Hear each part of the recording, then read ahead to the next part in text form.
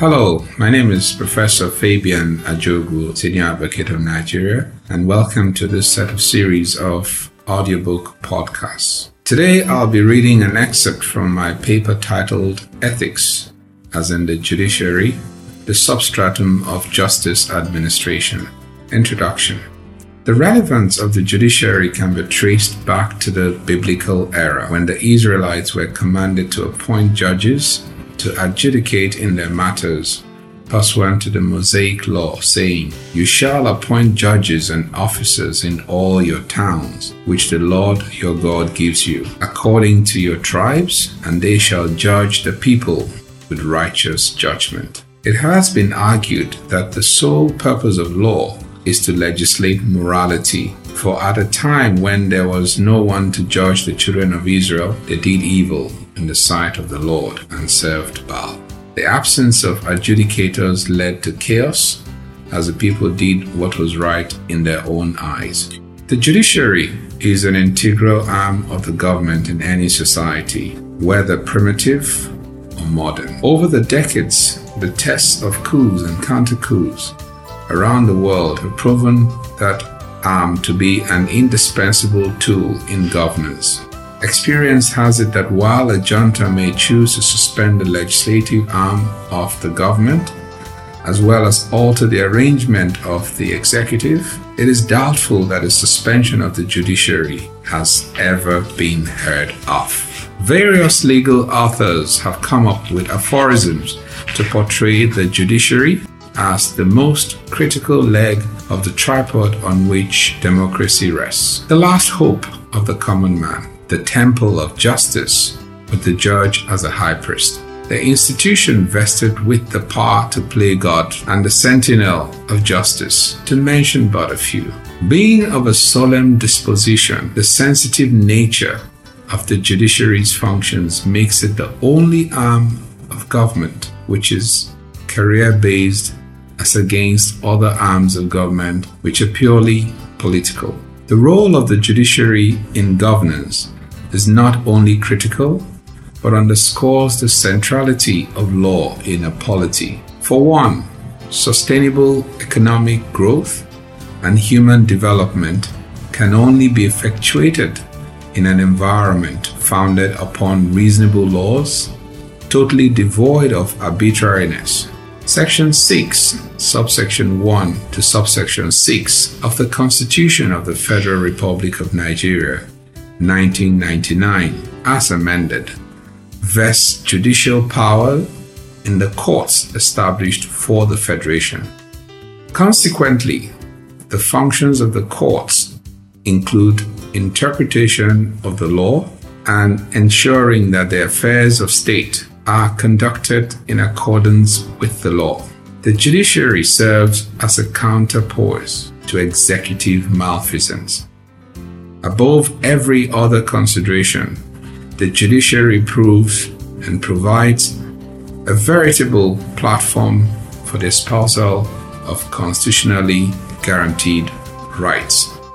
On the next part, what is ethics? Derived from the Latin word ethicus and the Greek word ethikos.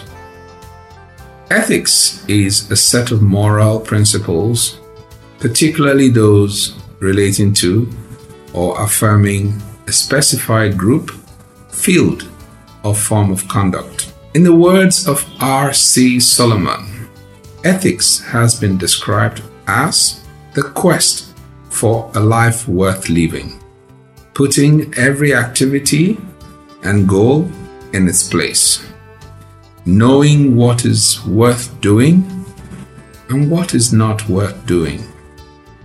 It is also within business itself, keeping in mind what is ultimately important and essential and what is not, what serves our overall career goals and what does not, what is part of business and what is forbidden to business.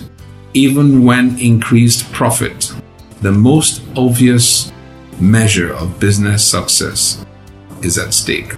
In relation to the judiciary, it can be best defined as the set of moral principles or standard required of judicial officers. While it is conceded that the definition of ethics is descriptive in nature, it must also be added that it is not faultless.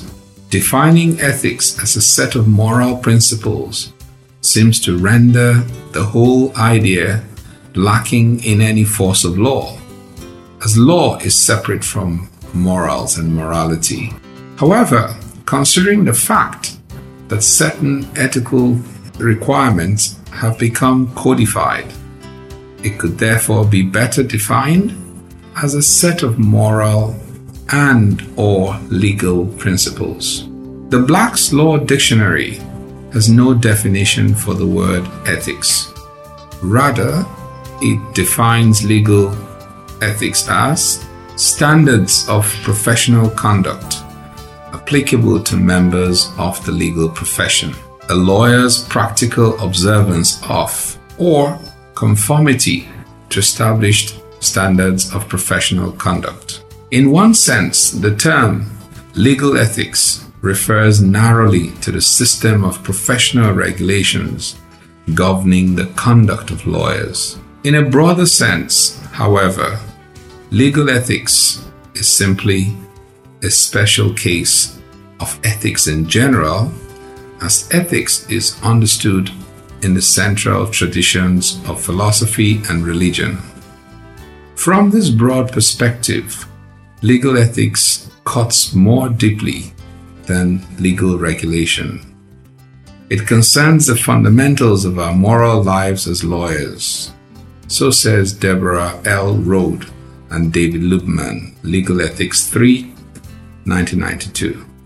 Ethics in the Judiciary, Code of Conduct for Judicial Officers. In Nigeria, the Rules of Professional Conduct for Legal Practitioners 2007, now referred to as the Rules, regulate the conduct of legal practitioners and ensure that legal practitioners conform to the ethical standards in the profession. The rules stipulate, amongst other things, that it is the general responsibility of the lawyer to uphold and observe the rule of law, promote and foster the cause of justice, maintain a high standard of professional conduct, and not engage in any conduct which is unbecoming of a legal practitioner. In the same vein, the Code of Conduct for Judicial Officers stipulates the ethical standards expected of a judicial officer. In modern society, the ethical challenges judicial officers are exposed to seem to have rather increased than decreased.